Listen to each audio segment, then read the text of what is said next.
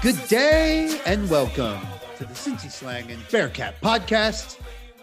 I'm Coomer, joined as always by Hummer. Hummer, what's up, buddy?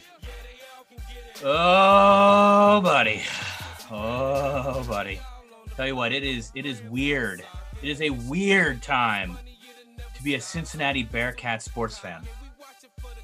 You're right about that, Hum. We are now ending or concluding our second bye week because the Bearcats football team had its game canceled this week, or I should say postponed against Tulsa due to COVID complications.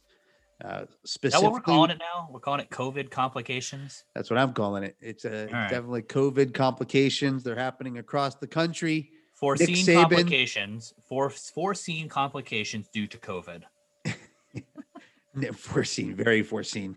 Nick Saban was positive, then he was negative and negative and negative again. But yeah, it was unfortunate, Hummer. We were coming off a bye week, heading into a fairly anticipated matchup against Tulsa, a team that had just upset Central Florida the week before. And the game got postponed due to the Bearcats apparently having some sort of COVID outbreak. They're obviously not releasing results about who's testing positive, who's not, who's available, who's not practicing. There's very little information on that front. It's certainly not a good wrinkle for the team because we don't know what the fallout will be in terms of who's available in the coming week or weeks. Is the SMU game going to happen this week at SMU? Again, another ranked team. Point being, I guess there is no point to it, Hummer. It's weird. I'm all over the place. I'm sure everybody else is. My head is scrambling with where to even go from here. How to even talk about the Bearcats football team at this point. Well, let's approach the SMU topic real quick. I personally think the game's going to happen. If you just look at protocols, you look at everything at what you're supposed to do for COVID, it's 10 days, right? It's 10 days. This is going to have been 2 weeks. In between, when this first kind of news broke of the Bearcats having some COVID positive tests to getting to SMU, I foresee that the SMU game will happen. I'm not at all pleased with the time of day that the game is being played. And this is just me being selfish. This is me being East Coaster / Midwesterner.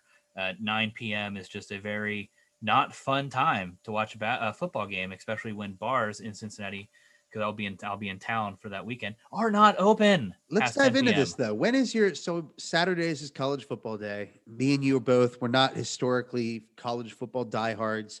It's not a day that I sit in front of my TV and watch, from 12 noon to 12 a.m. That's not something I do for college football, but I do like to make time, obviously, for the Cincinnati Bearcats.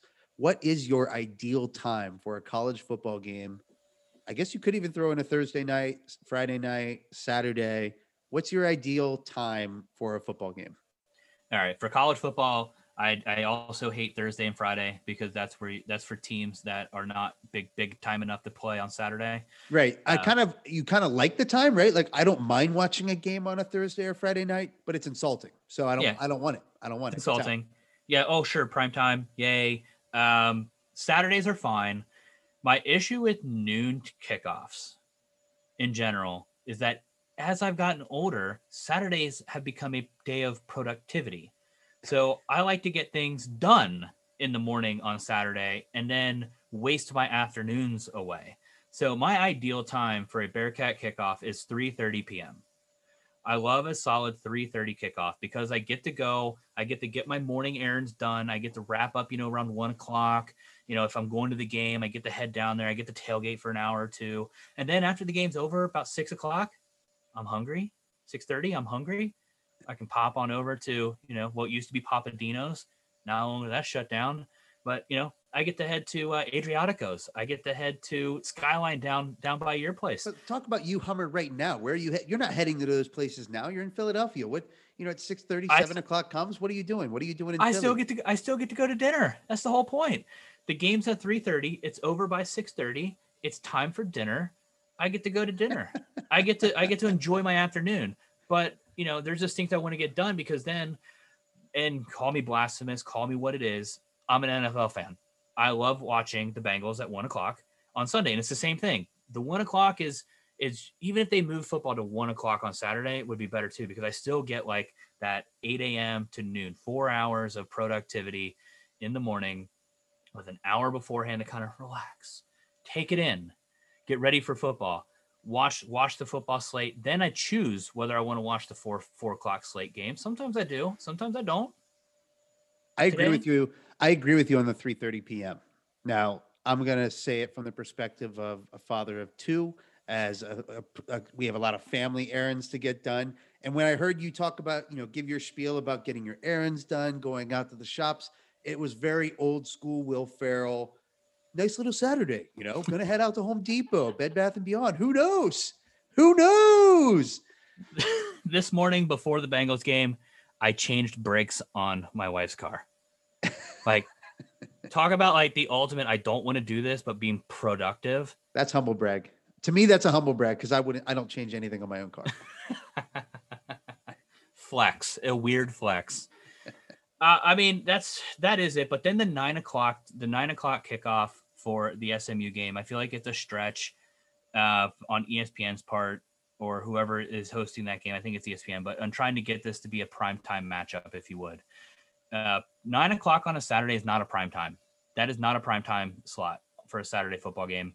The prime time slots are, your 3 o'clocks, your 6 o'clock, 7 o'clock, 8 o'clock. But 9 o'clock, you're just getting too late now. You're really committing people with kids like yourself to stay up till midnight watching football, which just isn't going to happen. You're going to lose a lot of the younger fans. It's like when baseball does that late pitch stuff for the playoffs. Like, why? Here's the good thing about the 9 p.m. kickoff for those parents. It's 8 p.m. in Texas. Well, 8 p.m. in Texas, but the kids are in bed, my dude. Kids are in bed. Beers are cracked. Beverages are flowing. Like that. That's the time. That's the time of night that's a little easier to manage. There's no negotiation happening with the family. Look, that's a big sidetrack, Hummer, or a tangent. One thing that is a big positive development for the Bearcats is that they went into their bye week, or I guess they spent their bye week ranked number 8 in the country per the Associated Press. Now they find themselves, after not playing this week, after having the postponed game against Tulsa, we're still at number 9 in the country, which is huge. We're a top 10 team in the country right now. And I know we're not satisfied with how the Bearcats have actually played football so far this season. I think defensively, we're thrilled. We have a dominant defense. We easily have the best defense in our conference, and we'll certainly get into that here in a little bit. Offensively, we haven't been that productive. We've had a lot of complaints and a lot of speculation about what we should do at the quarterback position. Fire him. But we're freaking 9 in the country, which means that we're in the conversation for the playoff so long as we keep winning football games. Isn't that crazy? Because, like, let's be honest. I know that you and I, especially when we talk offline, we can be pessimist more so than optimist. Like basketball, I think we're always optimist. Like, we're the best team in the country, the best damn team in all the land. Football, we always have this like air of like, you know what, we haven't earned it, we haven't done this, we haven't done that. But it's changed. I think we're in the conversation. We know we have a good football team. We know we have a solid squad. And at this point, I really do think we're looking at a situation where we're sitting at the scorer's table waiting for the refs to call a timeout. We're waiting for the other teams to drop the ball and not to do too many puns here all at once. But we're waiting for an Ohio State to lose a game. And I honestly think the way the season's going, that they might lose a game. We're not just waiting though. You know why we're not just waiting? Because we've played 3 games. Because we have to still win at SMU. Because we have to win at Tulsa. Because we have to beat Central Florida. We have to beat the teams that are on our schedule. But we're going to. That's the thing. Like I feel like we are just going to. I'm starting to get a confidence that wasn't there at the beginning of the season that we can win these games because even if they're dogfights, our defense is just that good. And I think our offense is serviceable, if not good.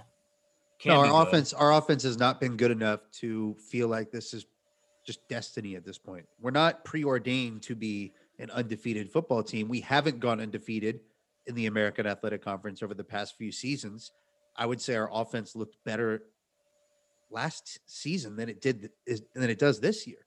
And given that, it's not a matter of just like, hey, let's just keep rooting for all these teams to keep losing. They're going to. Other upsets are happening all across the board, and that's what makes me feel better about pulling off victories no matter what, no matter how they look. But we're not just waiting because we have to win a lot of games still. What we're gonna win them. I'm telling Bearcat fans to just be excited because it feels like the way this season is going, the way it's unpredictable, that the only thing that is predictable is that the Bearcats win. I like it. I like that you're confident. I mean, I love it. I love to think we're going to be undefeated. I think the opportunity is there. I think we are certainly the favorite in the conference at this point. But what's been happening so far in conference play, when you watch some of these other matchups, and I certainly don't pretend to be an expert on all these teams, but I do look at the box scores and I get to see, bits and pieces here of different teams matching up. What I'm seeing are high scoring games across the board. The scoreboard in the American Athletic Conference has been insane so far. If you look at the Memphis and UCF matchup this week, that game finished at 50-49. The Central Florida starting quarterback Gabriel threw for over 600 yards in that one game, more yards in that one game than Des Ridder has thrown for this season in 3 games. So there's an air raid happening across the conference, but these are also teams that don't play defense. I hear the stat of 600 yards and I see 3 interceptions and 300 yards. I mean, honestly, the most surprising thing to me so far in conference play is that you have Memphis and UCF, 2 teams that were supposed to finish in the top of the conference, both sitting at one loss and one with 2 losses. UCF is, for all intents and purposes, out of the conversation. Like, they're done, they're gone, they're washed. Their national championship aspirations, their fake, national championship aspirations are gone out the window. Their fan base is going to disappear into nothingness because, oh no, we suck again. Which isn't good for the conference as a whole because we need as many, good teams in high quality competition. So it is kind of weird seeing that we have 2 who are supposed to be 2 of the top teams, already taking conference losses, one taking 2 losses. But the matchup next week is probably one of the biggest ones of the year, which is going to be SMU and Cincinnati. That's going to be one of the biggest matchups that we're waiting to see. And I'm excited about it. Like, I'm not going to harp on the time. Like, it is what it is. At least we'll, be the biggest game playing at 9 p.m. But when's the You're last hating time? on that 9 p.m. slot. That's a good slot. I have no For problem you, with playing. It's ESPN 2. We're playing 9 o'clock. Why are you down about that? Because I'm doing a scramble. I'm going to not be able to pay attention. Personal problems, dude. This is a good time slot, an opportunity for the Bearcats to showcase themselves on ESPN 2. It's not on ESPN Plus for a change. It's all about me. Dude, Memphis, I'm going back to this. I'm talking about this one more time. Memphis and UCF was absolutely insane. Brady White threw for almost 500 yards. Those guys combined threw for about 1,100 yards in that one game. That's college. They're not playing. When 11 touchdowns, no interceptions in that game. Screams to me terrible defense. It does. I'm not scared of it. I'm certainly not scared of it. I'm just saying, when you juxtapose that against what the Bearcats bring to the table, it's a very different style of play. If we get into a shootout, yes, that could be trouble. The Bearcats' job is to not get in the shootouts. Like that's the reality of the situation. If we're looking at the team, the way it's constructed and the way it's playing, I shouldn't say the way it's constructed, the way it's playing, a shootout is not going to be advantageous to us. We need more of a rock fight. We need the defensive stops. We need to hold teams to punts. We need the forced turnovers. But luckily, that's what we're good at. And it's what we've shown ourselves to be able to do that. We shut down UCF last season. This season, the defense looks even tougher. Everybody's healthy. We got Wiggins back on the field. Gardner's got another year of seasoning. And when you pair him with Kobe Bryant, that's the secondary is dominating. And I'm not scared about these, air raid SMU, Memphis, UCF teams playing us. I just think we're going to match up well with that because we are going to make it uglier. I think our defense is going to translate game in, game out. Whereas you can have it's easier to maintain consistency on that side of the ball than it can be offensively, especially with the nature of COVID football, where you got guys flying in and out of the lineup here and there. So um, we'll see. We'll see what the fallout is from the Bearcats having their first run in with COVID this season. We don't know at this point who's going to be available or not available. We can certainly surmise that Ben Bryant was impacted because he didn't even play in their last game, which I'm blanking on. Who did we play last? It's been so long. You played South Florida. So he was not available in the South Florida game when you would have assumed that there might have been a QB controversy on our hands. There was not. Um, interesting times, dude. Interesting times. If you want to use the stats from the UCF and the Memphis game, you should be scared about the Memphis game. You know, looking at Absolutely. their stats, you know, compared to ours, they score more points than us per game. But at the same time, they allow more points. They allow twice the amount of points that we do per game. You know, so our defense by that matrix is twice as good. But here's the points against. Let me read you this though. Points against in conference. Navy's given up 76 points in 3 games. Don't do it in conference because we've only had 1 or 2 conference. You got to do the whole shebang here. We've only had most of these teams have only had 1 or 2 conference games. That's fair. I was going to count the number of games though. So like in conference play, we give up 7 points. We've given up 7 points, right? In conference play, SMU's played 2 games. They gave up 61 points. Houston, in 1 game in conference play, 31 points. And I think they just had BYU drop another 40 plus. Memphis has given up 79 points in 2 conference games. UCF has given up 112 points in 3 conference games. It's a shocking disparity in terms of what we're bringing to the table defensively and what these other teams are doing. It's interesting to me how different the style of play is, and I can't wait for the matchups. We're going to see it this coming week. Number 9 Cincinnati, number 16 SMU. I think, I like our chances. I like our chances. And this is just obviousness at this point, but it really all comes down to, like I said before, we're not going to win necessarily in a shootout, but it comes to, and we might just because of our defense in the sense if our defense steps up, but at the same time, it comes down to, is our defense better than your offense? So like if I'm breaking down the numbers for the team stats from SMU, their total yards per game is about 560. We're at about 400 is what we post. They get about 360 of that from passing. They get the rest of the balance of that 200 from rushing. From the yards allowed perspective, though, they allow about 230, 240 through the air. We only allow 171 through the air. So like that's not a lot, especially in college football. College football is typically a game where you're getting large offensive numbers. You're getting a ton of offensive yards. Especially when you compare it to the NFL. Rushing yards, we allow 130.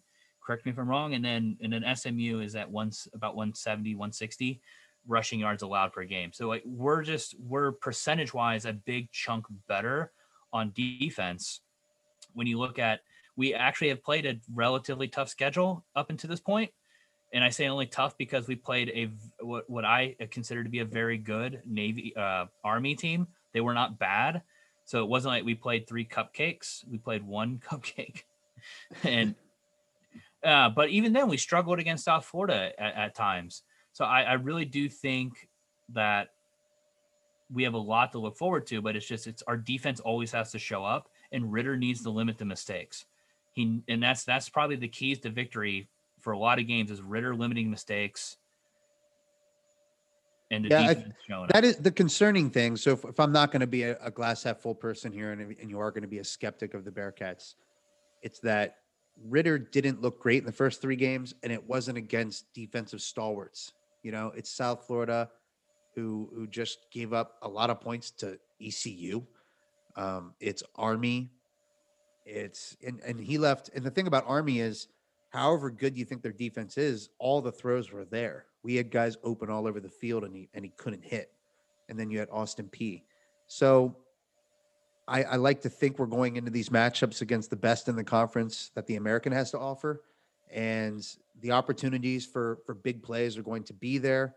The opportunities for points are going to be there. It's can we connect on enough opportunities to give our because our defense isn't going to shut these teams out. It's can we score the 24, 28 points necessary to win these games?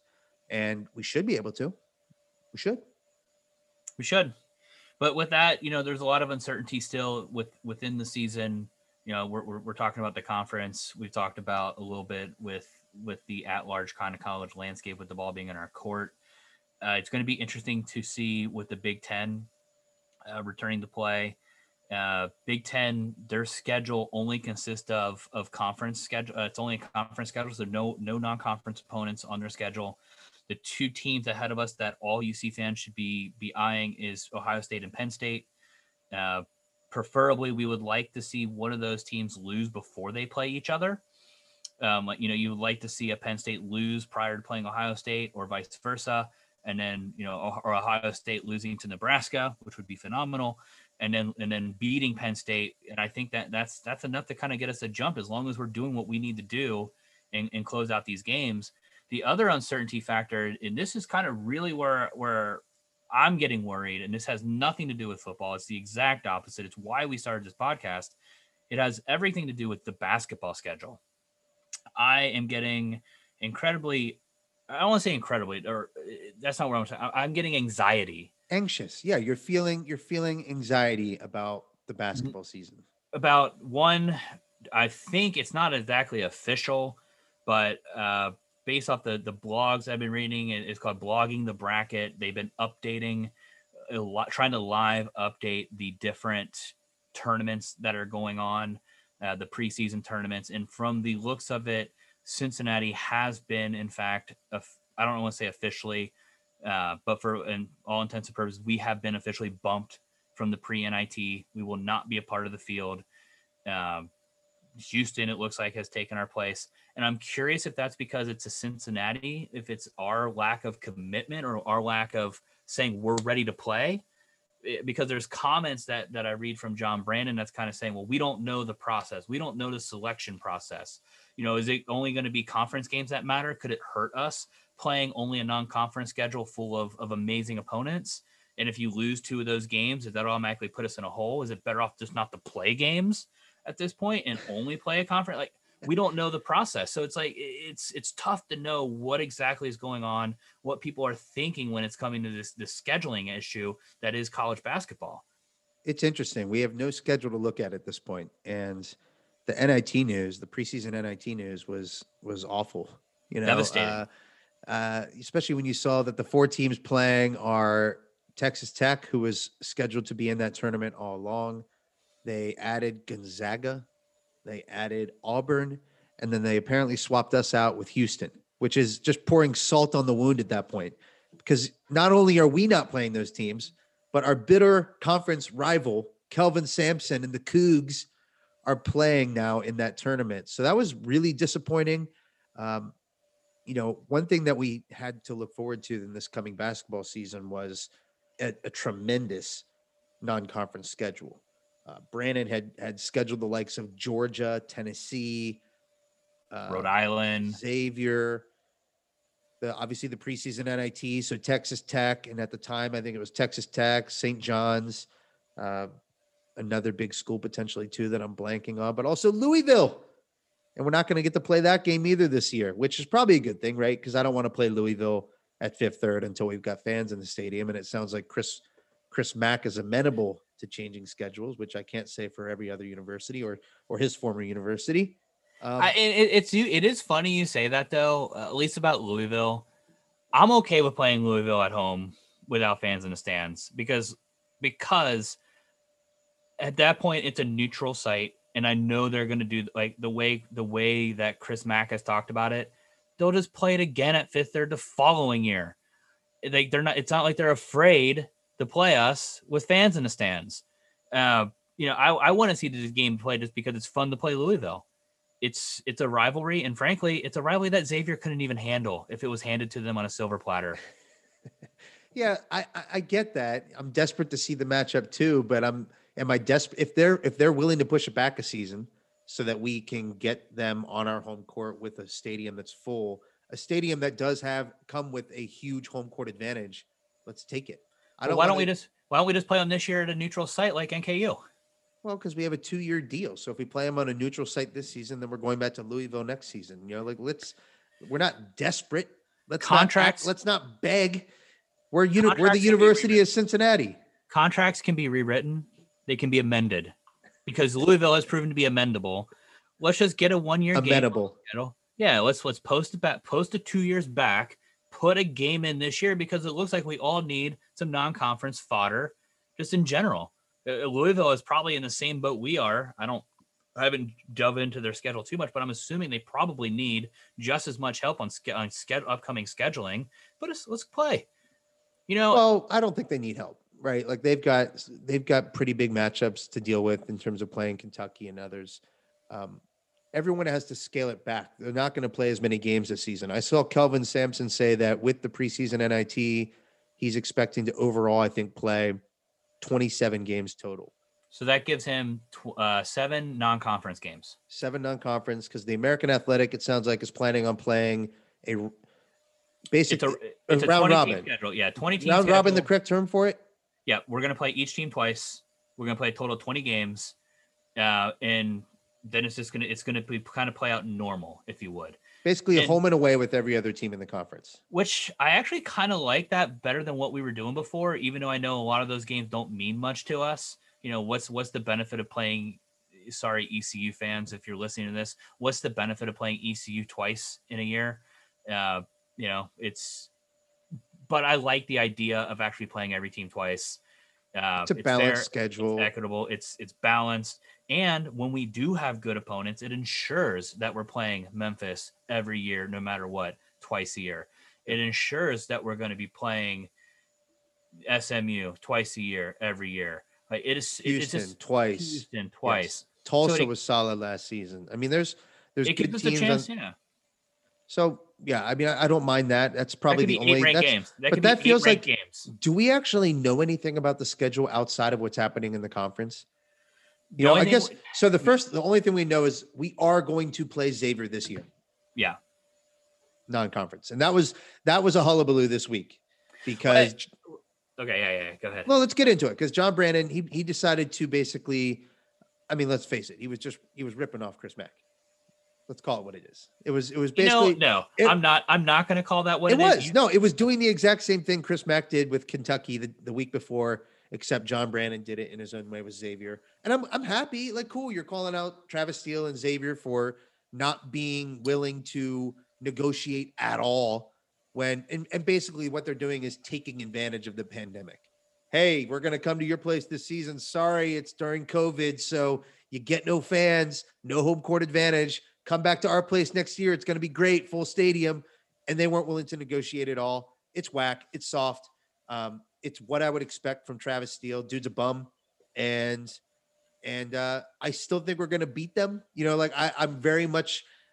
I'm much more excited about our coach, our offensive system, what our coach is about, the players we have on our team versus, knock off poor man's Mick Cronin, Travis Steele. That shit. Xavier fans are desperate to be moving on. They're desperate to be in the tournament. They haven't been in a tournament in 2 years. I don't know. I get what you're saying, that it's a knockoff of what Chris Mack did. I get that. I enjoyed what he did. And the more I'm thinking about it, the less I actually care about what Xavier will or will not do for us. Because at the end of the day, all it says to me is they are afraid to play us at fifth, third when we have fans in the stands. That's all I hear, is that we're afraid to play you when it's an equitable situation. They're taking advantage of this and making it be essentially a neutral site that happens to be at Fifth Third Arena. Right. I'm not going to get into the contract thing or whatever the heck that is. I think Brendel did a great job on Twitter of handling all that situation for us. What I did like about, though, with Brannen, what he did, I love that Brannen made the Crosstown Shootout personal.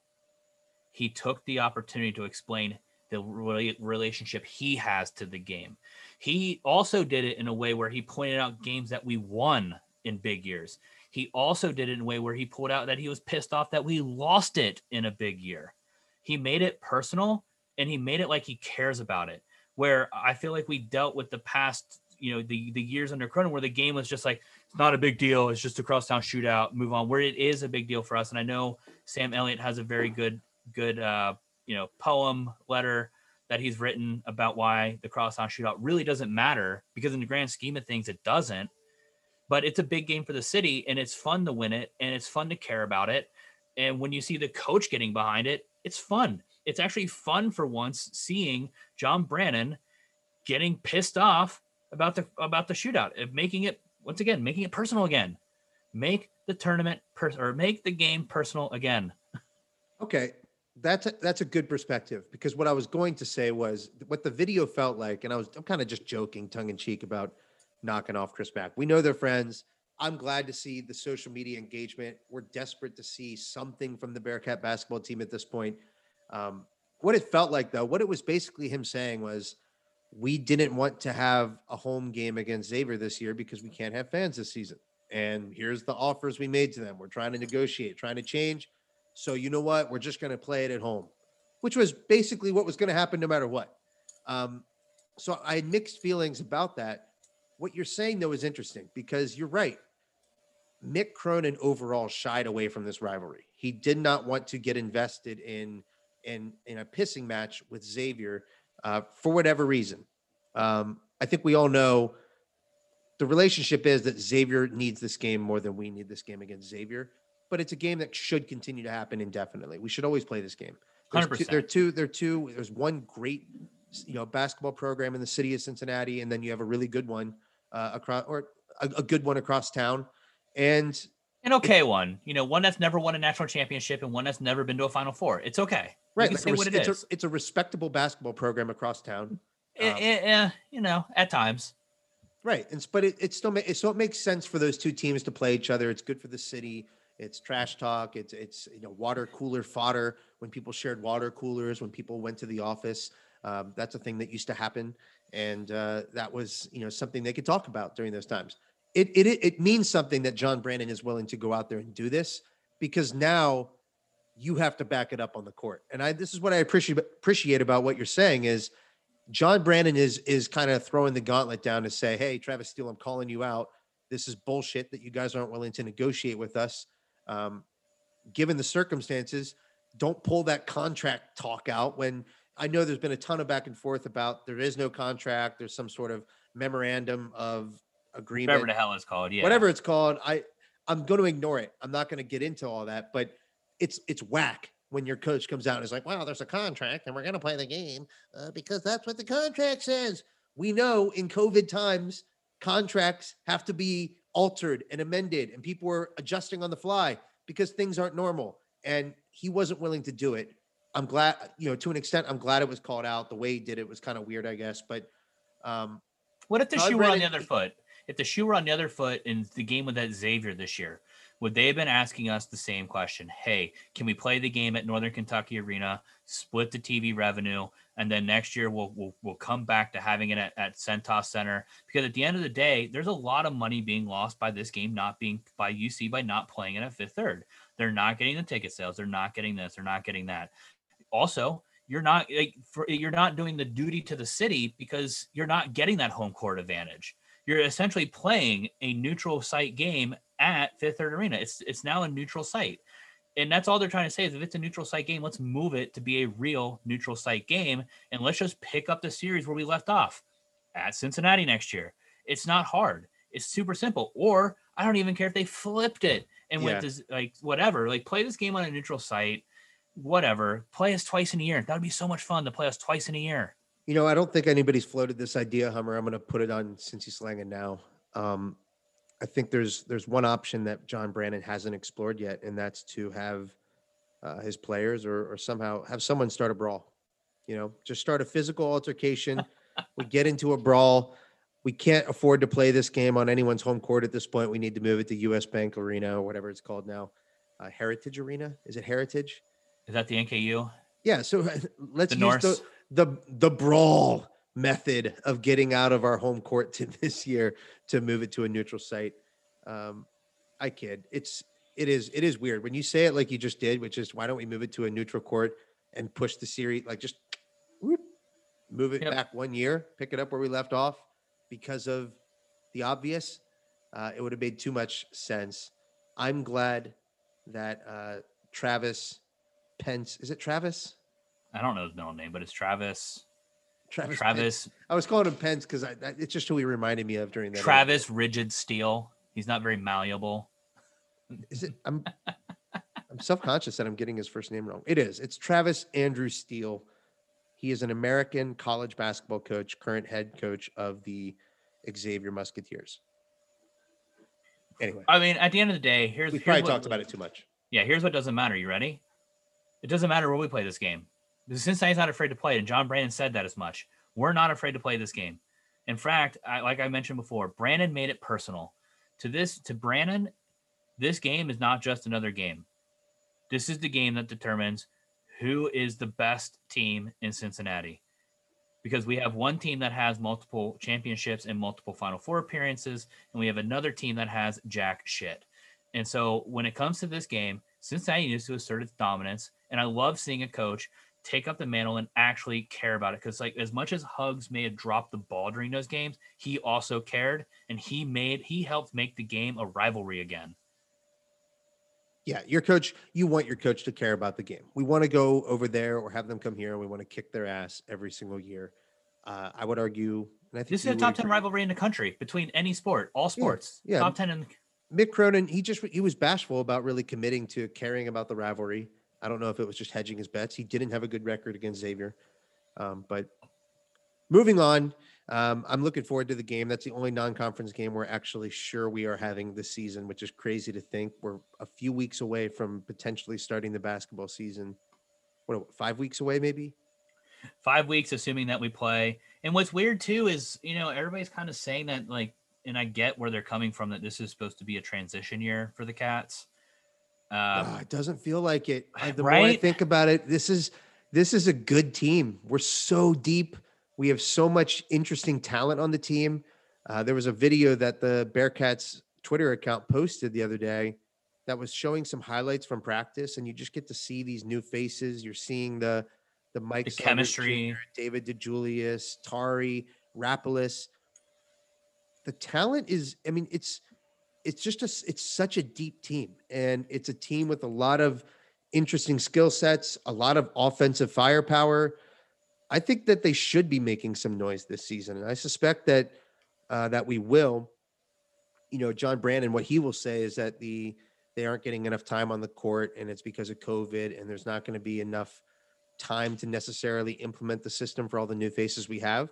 It's similar to what he said last season, and I think he's not wrong. I mean, there is a lot of disruption in the season, but I think hopefully there's enough time for him to get some sort of cohesion, because this team looks good to me, and I'm really hopeful about the prospects. Yeah, I mean, Justin Williams puts it perfect in his piece regarding Brandon kind of talking about these challenges, that it's tough to do this under normal circumstances. We have 7 new players, but we also have a fan base where we expect the NCAA tournament. Yes. Like, that is our expectation. Falling short of that, anything short of that is a non-successful season. So like last year, we were borderline. We say we made the tournament. I almost don't want to give it to us because I feel like it was a cop-out. We had to win the American Athletic Tournament to get in. By the tournament being canceled, I guess you could say, we got in. So like, I'm not going to say we didn't get in. I'm not going to say, I'm going to take the agnostic approach and just be like, nothing happened, because nothing did happen. So our record still stands at what it was. This is the year that it gets either extended or shattered. And that's fine with me. I'm fine with taking that. And I'm fine with giving Brandon more leeway in terms of these overarching expectations that we have as a fan base. But the thing is, he has a really deep team. And the freshmen that we have, like, if anything, I'm calling us a dark horse. We should be on someone's list of dark horse teams to make the NCAA tournament. I don't even want I'm not going to say I'm not going to say Final Four. I'm not going to say Elite Eight. I'm not going to say Sweet 16. I'm not even going to say I'm talking about us getting into the tournament. And I know they don't really put but I'm not lowering the bar to that point of being a dark horse to make the tournament. Make the tournament. Like, this team's good enough to make the tournament. I'm just saying, with all the obstacles in front of us, no one's picking us. We're not on anybody's radar. Right. We're I think we got I I think saw one like person Andy Katz for his first bracket showed us in, and I as know like the last four, right? Your boy John Rothstein, Pillow Talk, is projecting us at like number 5 in the conference, which is absurd. I thought he moved us to number 6. I thought we talked about this. As Is it soon as 6? I don't know, DeJulius got his waiver, and I thought he moved us down. Yeah, That guy hates us.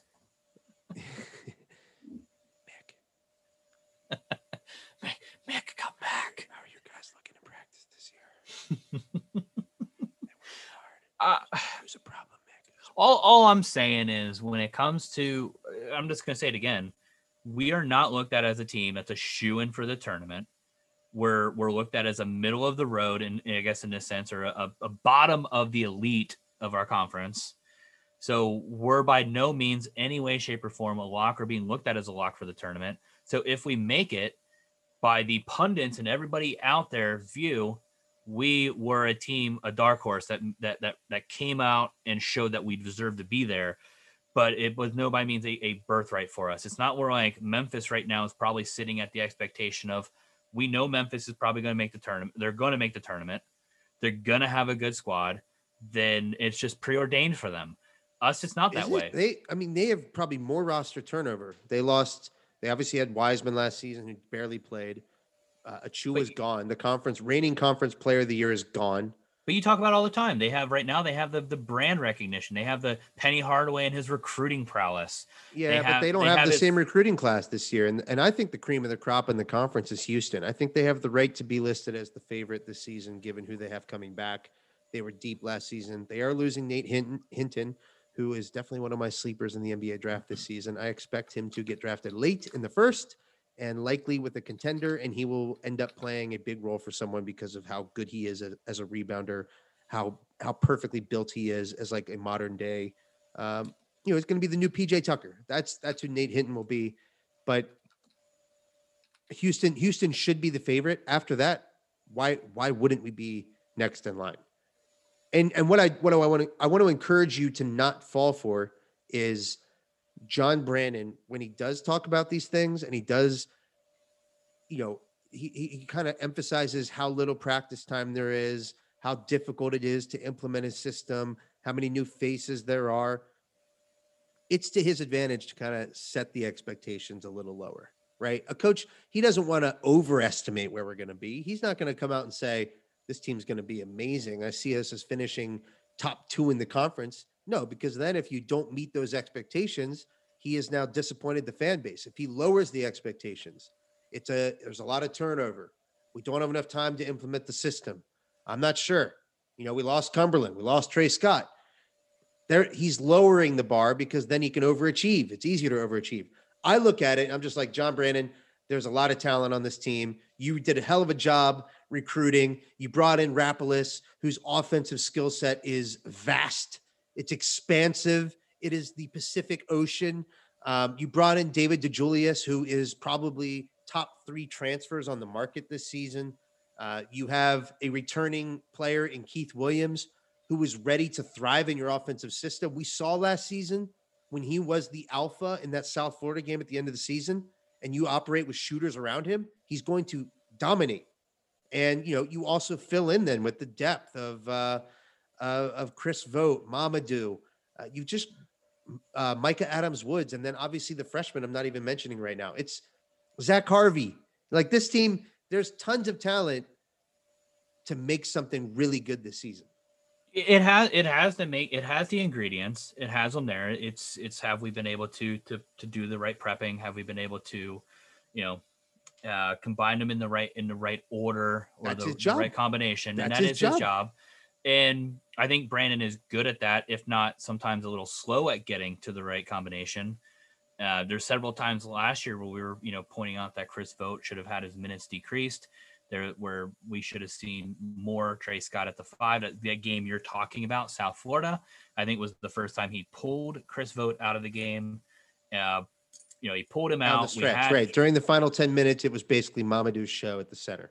And he's not playing. He's not a classic center, but what he's doing is he's playing that big man role. He's doing the defensive rebounding you need, but on offense, he's spreading the court. You don't need a high usage rate He doesn't need the But ball it to allowed be effective on offense. But when they're down there and like I don't want to talk. I don't like just ragging on college players because Chris Vogt has some things he needs to work on, and he can be very, very good.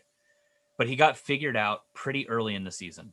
His game got figured out that you basically need him. You need to get Chris Ball to put the ball on the floor, and then it's game over for him. He basically has to get the ball, turn and dunk it, or turn and shoot it. That was his kind of like his man. Just be big, get the ball. Once you make him make decisions, he would turn the ball over. He would pass in the contested passing lanes.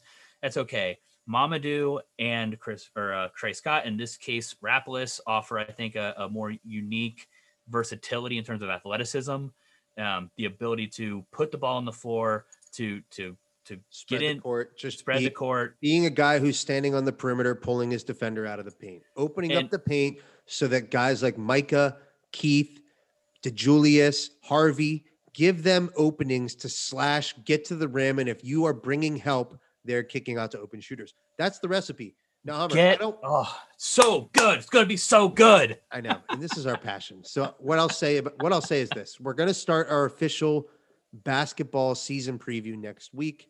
We're going to start diving into things like the returning players one by one, kind of analyzing what they did last season, what we expect of them this season, how we'd like to see them used this season.